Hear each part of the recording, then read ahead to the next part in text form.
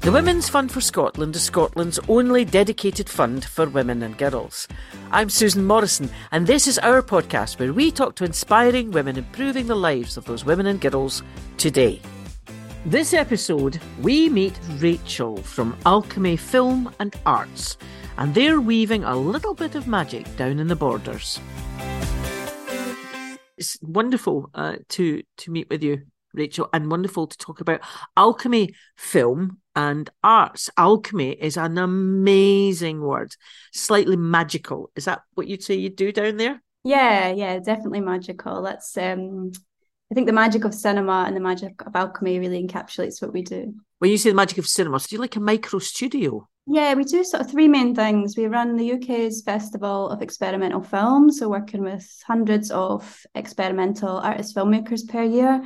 But we also run an award-winning community filmmaking programme, which is mostly what the Women's Fund sort of helped us continue. So working with a lot of groups throughout the year, often working with them on the first time they've ever made a film. And we also run a residency programme where we bring artists to Hawick, where we're based, to sort of meet and work with communities through film. So lots of different things. I mean, I have to admit that when somebody when somebody mentions film, I think most of us turn our eyes towards the sunny uplands of Los Angeles, or even those, the people down in Landon, or even Glasgow. But Hawick is an interesting choice, isn't it? Yeah, we try and challenge, not just that mainstream idea of film, but also quite urban-centric models. There's a lot of communities here, a lot of diverse communities that often don't have access to culture, but film is actually a great way, a really accessible medium for people to get involved in creative activities and ways to self-express. Everyone watches films and everyone likes films. So right away, it's a medium that actually just opens things up. There's so many things that you can do. Like if you think about even when you go to the cinema and you see the credits roll and there's hundreds of names, every one of those people has a different role. So we really utilize that and so get people involved in all different sorts of ways. Yep, actually, the end credits are one of my favourite bits of films, and usually because that's usually when you hear the full soundtrack, and if it's good music, and I usually just sit there, and I am that person, Rachel, who's sitting, and the usher are going, is somebody going to tell that woman to move? I'm that person. You should always do that because it's labour, it's artists at work, and hundreds of people have been involved in making a film, not just the main characters. So it's nice to sit through that, I think. Oh, absolutely. And every now and again, there'll be a name that you've recognised from another film. And you go, oh, look, they're sound engineer. I saw that one before. So it's always a lovely thing when you see the name again. What exactly is your role within Alchemy? Are you the alchemist? I don't call myself that, no. But Alchemy's been running since 2010 and I've been here since 2019. So I'm one of the directors here. So we've got a small team of between 6 and 10 people, depending on the sort of time of year and what we're doing. But I'm a director here at Alchemy. So I'll look through some of the titles. Barry Bengals and the Big Bad Barry. What was that one? It's a really great title. So, and I noticed that an awful lot of them are done with community groups. So how do they find you, or do you go out and hunt them down? Well, basically, Filmtown is the name of our community engagement program. So through that, we work year round with different community groups, as you say, and it's a bit both. It's a bit of letting people know we're here, but actually, most of the time, people know what film is and actually really want to make a film. So we've worked with Scouts, Brownies, Border Women's Aid, some NHS groups, Borders Additional Needs Group, lots of different groups in Hawick, and mostly often with people who've maybe been marginalised for some reason, and sort of connecting up with core services and interest groups in the town, and basically just working with them over a period of time to figure out what they want to say and how they might be able to say that in a creative and visual way. Because again, the beauty of, for example, making a film with a group like Border Women's Aid means that they then have that and they can use that and it can reach hundreds and thousands of people, and it doesn't necessarily have a time limit on it either. So in terms of, putting a lot of work into making something, the reward is massive because we can celebrate that work made through a nice screening at the end, but also it will live on and keep sort of having an impact. So the funding that you received from the Women's Fund, you used for a very specific project, didn't you? We use that with our work with artist Jules Horn. So Jules has been working in Hawick, looking at archives of Hawick and various stories of local people and local women here. So Jules worked with a group of women and non-binary people through writing workshops, acting workshops, and also developing AR assets, so augmented reality pieces as well. And that was all towards a sort of live action play with audiovisual elements as well. And we've got nice documentation of that. That's great. Do you find that people are more willing to come to you because you're filming, because you're using film, because it's so accessible? Yeah, I think what's good about that if you're filming outdoors is that you can see a camera. So it sort of tells you, if you don't want to be in that, don't go near it. But also it's a kind of invitation as well. And the benefit of this project is that it wasn't just film. Jules was able to work with a group of women about through sort of writing as well. So there was sort of really a lot of different ways to get involved. So there was a lot of creative writing going on as well, which again is quite a new thing for us here. I think people forget just how multidisciplinary filming is. It's not just here's a camera, there's a person.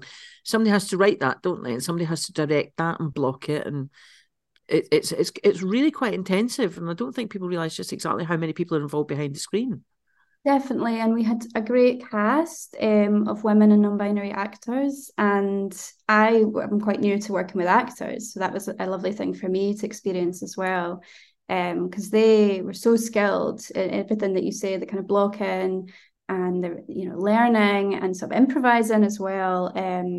Was a really lovely thing to watch sort of unfold. I like that. So you were working with women, funded by women. That's a nice cycle, isn't it? Definitely, it was a real benefit of this, and also getting to work with Jules and the writing groups as well.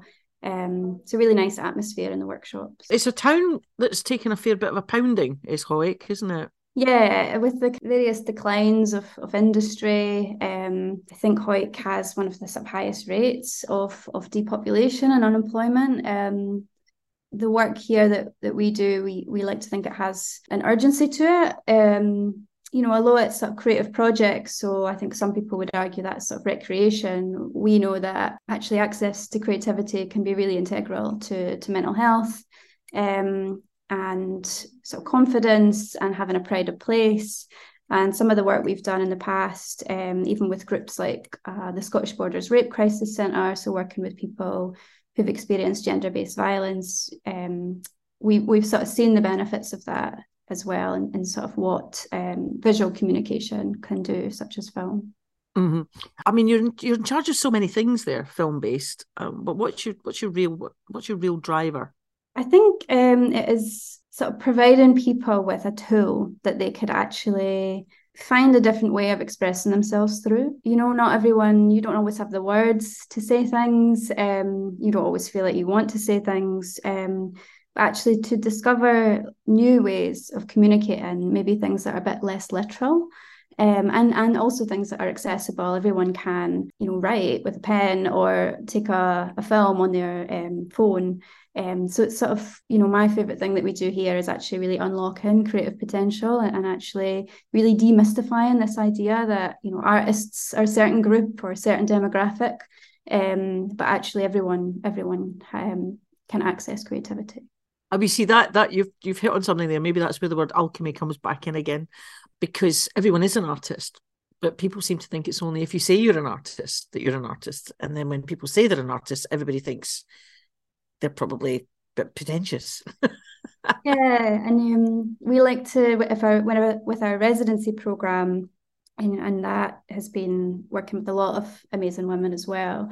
We really like introducing professional art to community groups and sort of showing them that these are people too, making sure that the groups can work with the artists as well, because that actually benefits everyone. It also benefits the artist practice too. Yeah, so you're actually unlocking the artistic potential in ordinary people. You're not turning them into artists, you're just uncovering the artists they actually have within them. Exactly. Yeah, we sometimes call them first-time filmmakers. That's a great title. Yeah, first-time filmmakers. I mean, even Scorsese was a first-time filmmaker once. Yes.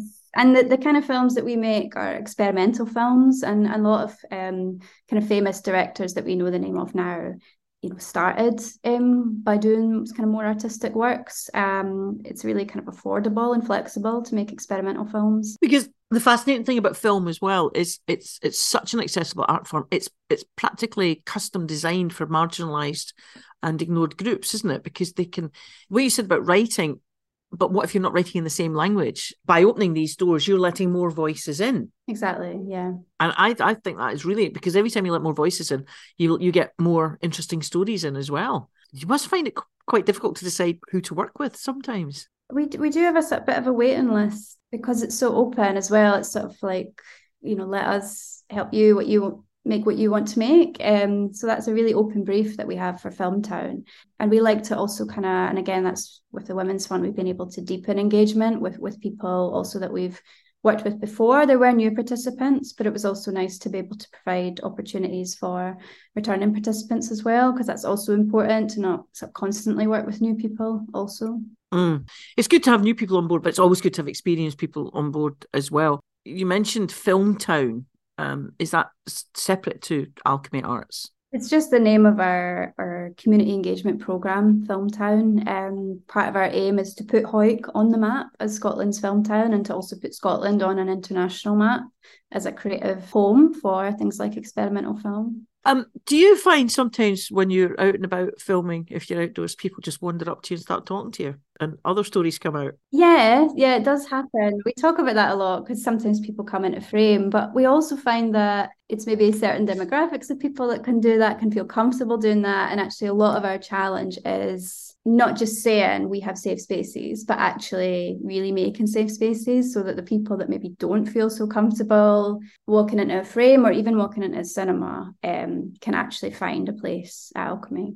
One of the things I've noticed with groups working with communities, and they get these forms that they have to fill in with outcomes, aims, objectives, and outcomes. But sometimes the outcomes that groups like yourself have can't be measured. Do you find that? How do you explain how a group feels when they see themselves portrayed on screen? Yeah, I always think about sort of two examples, particularly of two young women that we've worked with in the past. So one of which has gone on to study a creative subject at university. So that's brilliant and that's very kind of measurable. But another experiences autism and is part of one of the groups that we work with. And in going through one of our projects where they learned how to make a film, at the end of that, they said that they were now confident enough to speak about their lived experience and sort of advocate for themselves. So for me, that's like, how do you put that in form? And actually that's why it's important to move away from this idea of forms. Of course we keep forms and we keep numbers and so on, but it's these stories that actually bring the benefits to life. It's something perhaps that funders should look at. I know the Women's Fund for Scotland is very innovative in the way that it looks at its outcomes, and perhaps it should be looked at this again, is reporting in different ways. And by that, I'm just thinking about what you've just said there. Showing funders a film is as valid as a spreadsheet, isn't it? Definitely. Something live and something that shows people engaging with things and just stories again. It is, yeah, because it all boils down to stories, doesn't it? And you're capturing so many of them. And you've also got a festival that runs there. Wow. I mean, what are you not doing, Rachel? Very busy, very tired. So the festival has been running since 2020 and runs every year and is the UK's festival of this type of film, experimental film, and it's sort of an international home to artists across the world who make experimental films. So every year we show around 100 of those, and the audience is relatively split between visitors who come to Hawick, so that's good for us because it generates a bit of economic benefit in the area, but also a local audience. And we've really been building the volunteer group this year as well, which is also something that we hope that doing these workshops will contribute to. So really forming relationships with the participants that work on the community engagement work and making sure that they can also access the festival, meet professional artists and actually get involved in a really exciting event. So there's always lots that happen, screenings, events, a ceilidh, using lots of different venues around the town. But the soft outcomes that you have seem to be changing things in Hawick for the better. Yes. You never want to say that art is going to change the world. Yeah. But I think it can make things feel better. It can sort of explain and be critical of the world as well, and sort of help people understand things and discuss things. So we're sort of always wary of saying that we can change the world through art, but I think we can definitely make it better. Right, you definitely can make it better, and so let's keep on. Well, I forgot to ask you when the festival is, by the way. It is usually the weekend or just before International Workers' Day, which is always either the last weekend in April or the first weekend in May. Well, there's a good reason to go to Hawick, everybody. I think we should all head down there and enjoy the festival. What a great film festival in the Borders. It's a lovely idea. Well done. Thank you. Thank you for joining us and listening to this story. I hope you've been inspired. And if you would like to support the Women's Fund for Scotland, search for us online and listen out for our other podcast episodes.